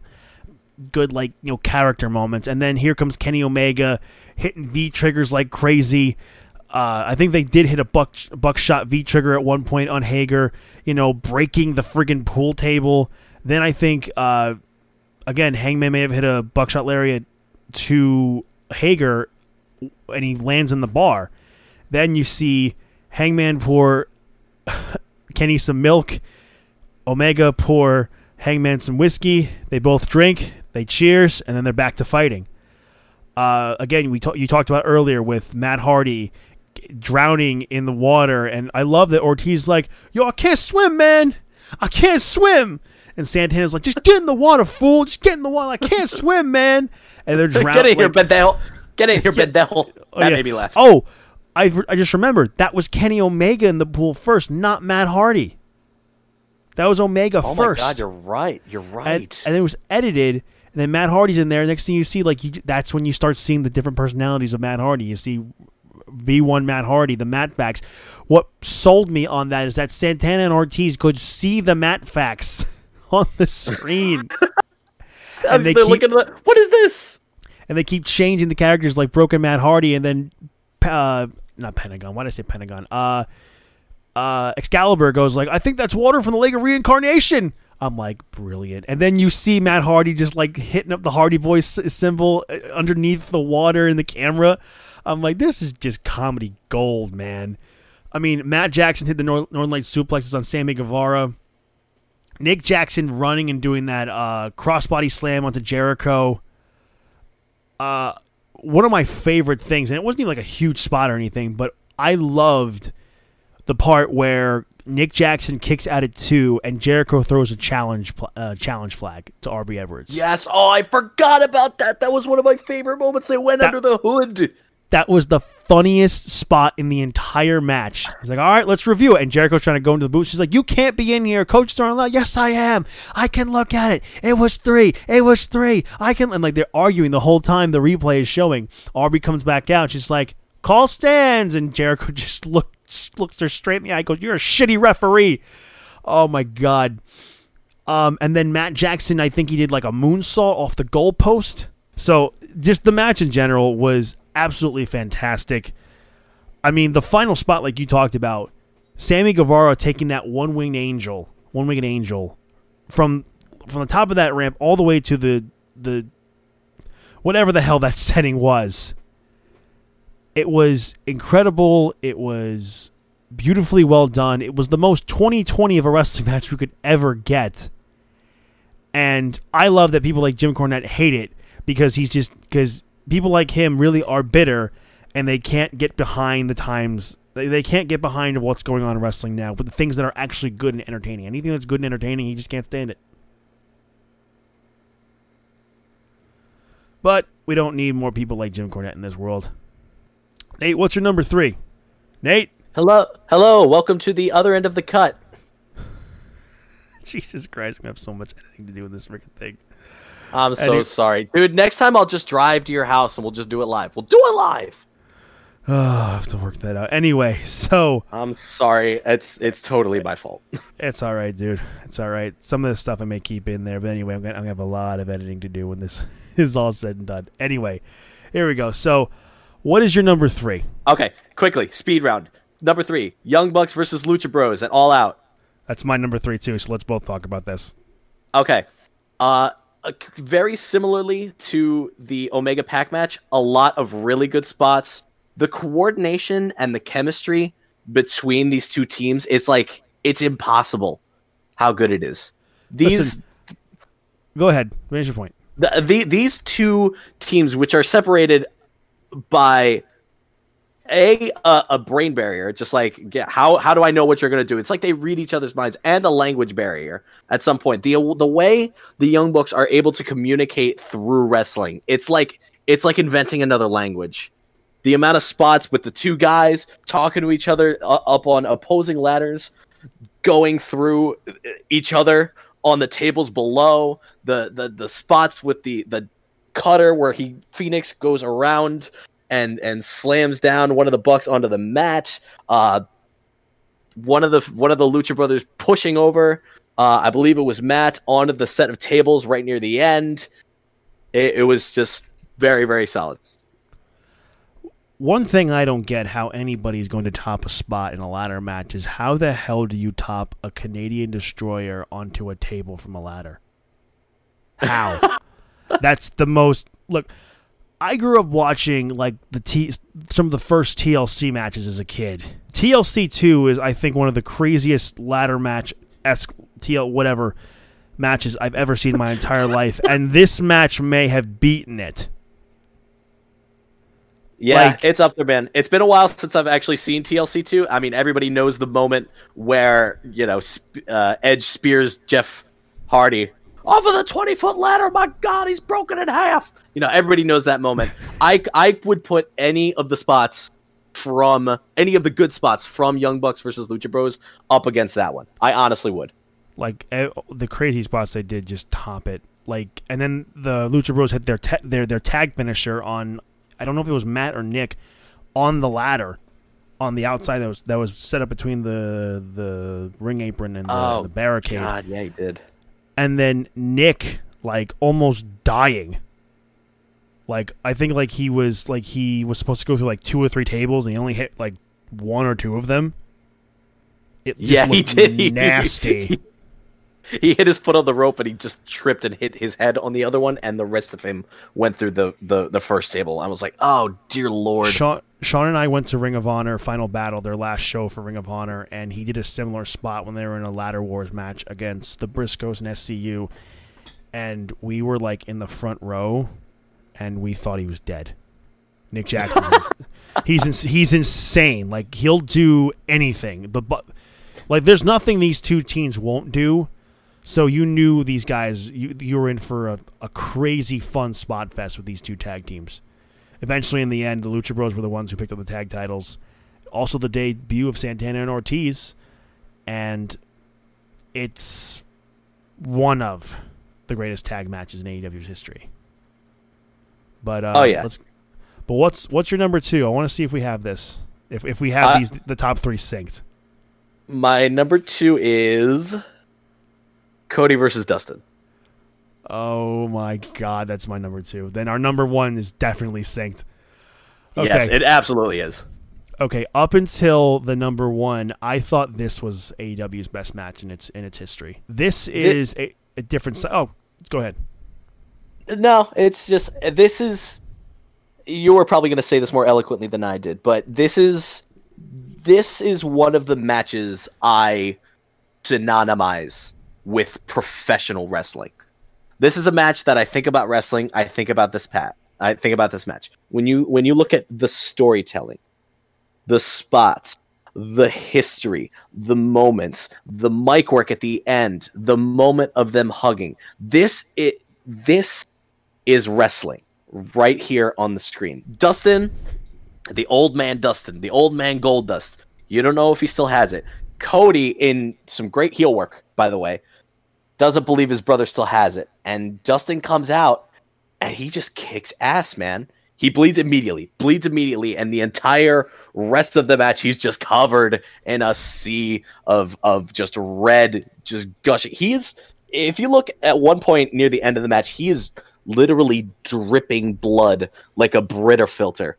And it is just gory and brutal in the most possible way. And each time one guy kicks out of the other, this guy kicks out, the crowd increasingly gets into it. And by the near the end of the match, they're both on the ground, and the crowd is just loving it, going wild. This match right here is why you watch professional wrestling. For this type of action, for this type of storytelling, for this type of emotional resonance, I think Cody versus Dustin is one of, I'll put it top 3 for me, best wrestling matches I've ever seen in terms of overall just pure wrestling. I've said the word wrestling a lot in the past 5 minutes, but that's really how I feel about it. Like, this is a wrestling match at its purest. This is a template. This is a benchmark right here, this match. You had a bad promo yourself there, kid. Very well said. Isn't it great how good I can talk when you can hear me and Discord doesn't decide to stop yes. Working? Anyway, I feel pretty much the same on this match with you. It was a match that I was looking forward to the most as far as the build and the storytelling. And that's something that Cody does so well, is his storytelling, building to a match, the match itself in ring with the storytelling. Like you said, it's the older wrestler, the older brother against the younger brother who wants to put his older brother down because he thinks he can't hack it. But the old dog still has some fight in him, and he wants to prove that he can still hang. And for my money, it's the best match either one of these guys have ever had. It's the match that we as fans wanted to see it, a build towards a WrestleMania, and we just didn't get it. I mean, Dustin bleeding like a stuffed pig, to quote JR. I mean, half his face was painted red, and you didn't know at one point when he was bleeding what was red face paint and what was blood. That's how bad it was. I mean, how bad the image of it was as far as the blood and everything, not the match, of course. I mean, Cody and Dustin are just drenched in Dustin's blood. It's Cody, what does he have to do to put his older brother down? What does he have to do to make him stop? And the emotion of the crowd, the emotion of Cody and Dustin, I mean, it was a match that really made me feel something. And when I can get emotionally invested in a match like that, and it can make me feel like I just watched something really special on this company's debut show, the first show ever, and it already was like one of the greatest, if arguably the greatest match in its history. And I can go back and watch that match and still feel the same way. It was just beautifully well done. And the moment at the end when, Cody cuts a promo and says, "You don't get to do it here." At Fyter Fest, I'm having a match against the Young Bucks, and he said, "Now I don't need a tag team partner. I don't need a friend. And he's choking up, "I need my older brother." And they hug, and the crowd goes nuts. And maybe some people may not be into that, but that's fine. For me, it was the emotion and the storytelling of this match that made it so damn good. And I hope that anybody who doubts Cody Rhodes as how good of a wrestler he is would watch this and just be like, damn, Cody's so good. And one thing people take for granted is, it's such a good match on its own, but you think of the context that this match is in. Cody Rhodes and his new company are trying to prove themselves in a land monopolized by WWE, and this is their spot. This is their first opportunity to prove themselves. If this is a flop, the future of AEW is uncertain. We don't know where it's going to go. And Cody and Dustin, along with the rest of the show, which was solid, put on just a classic that people are going to remember for a long time. And this is the spot where a lot of the doubters said, you know what? AEW is going to be all right. They're going to be good.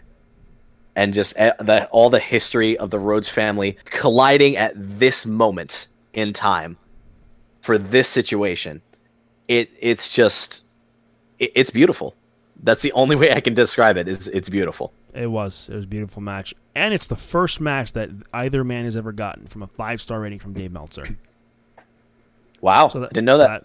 So that's something.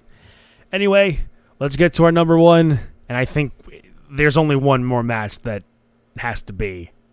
I'll let you say it. And it is the greatest match in AEW's history. It is one of, if not, maybe the best tag team match I've seen in years. It's Kenny Omega and Hangman Adam Page versus the Young Bucks at Revolution. You want to take a guess how many times I've seen this match since it aired? Well, considering it's kind of hard to find on the internet, it's kind of up and down from YouTube from time to time. But I'll guess 5. I've seen it like 10 times.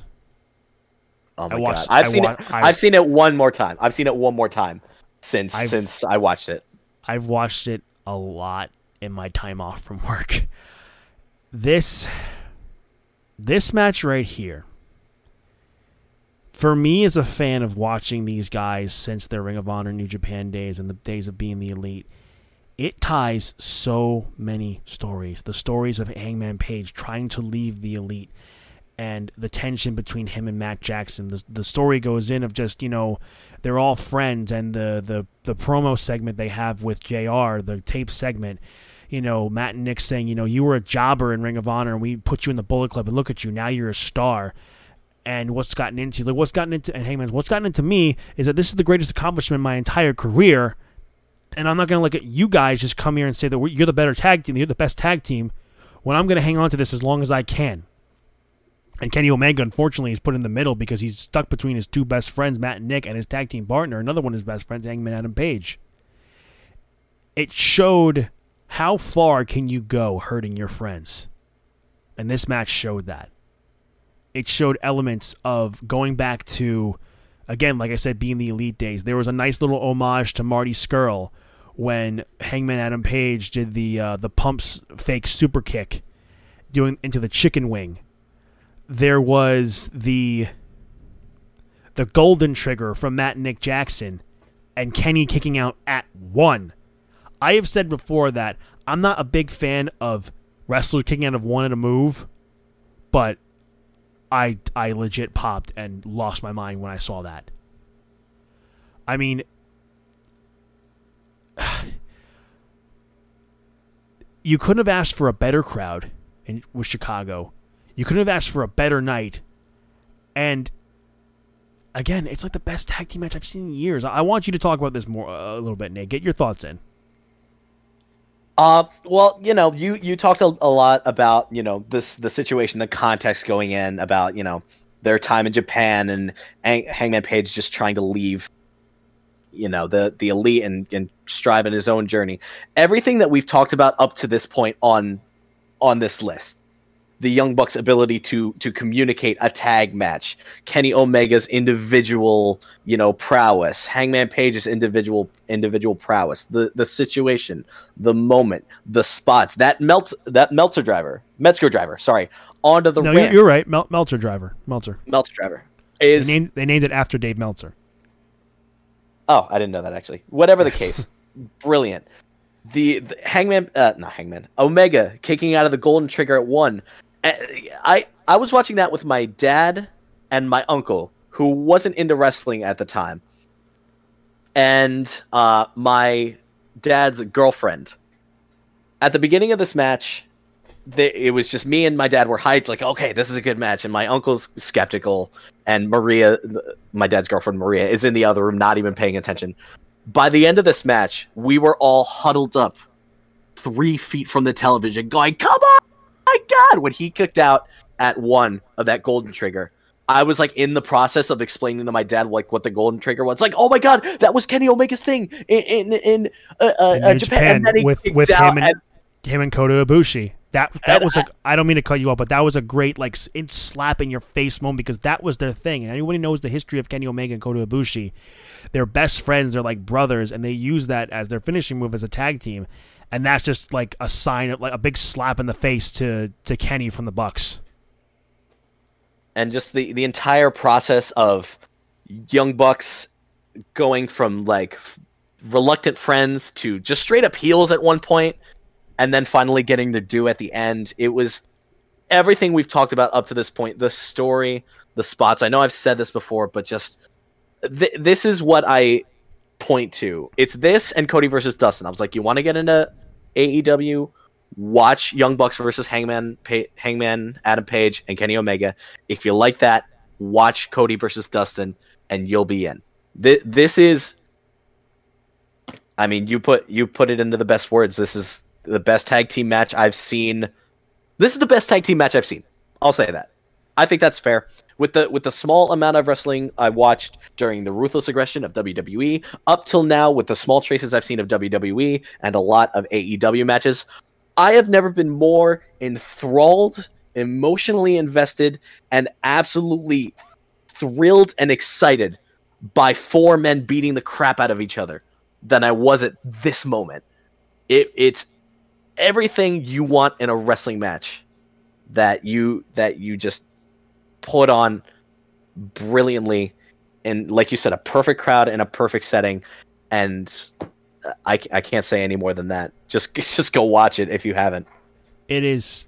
I'll probably agree with you that it's probably the best tag team match, not only that I've seen in a long time, but probably the best one I've seen ever. It's just incredible. It's what tag team wrestling can be today. It's what a company that strives so much for tag team wrestling to be good.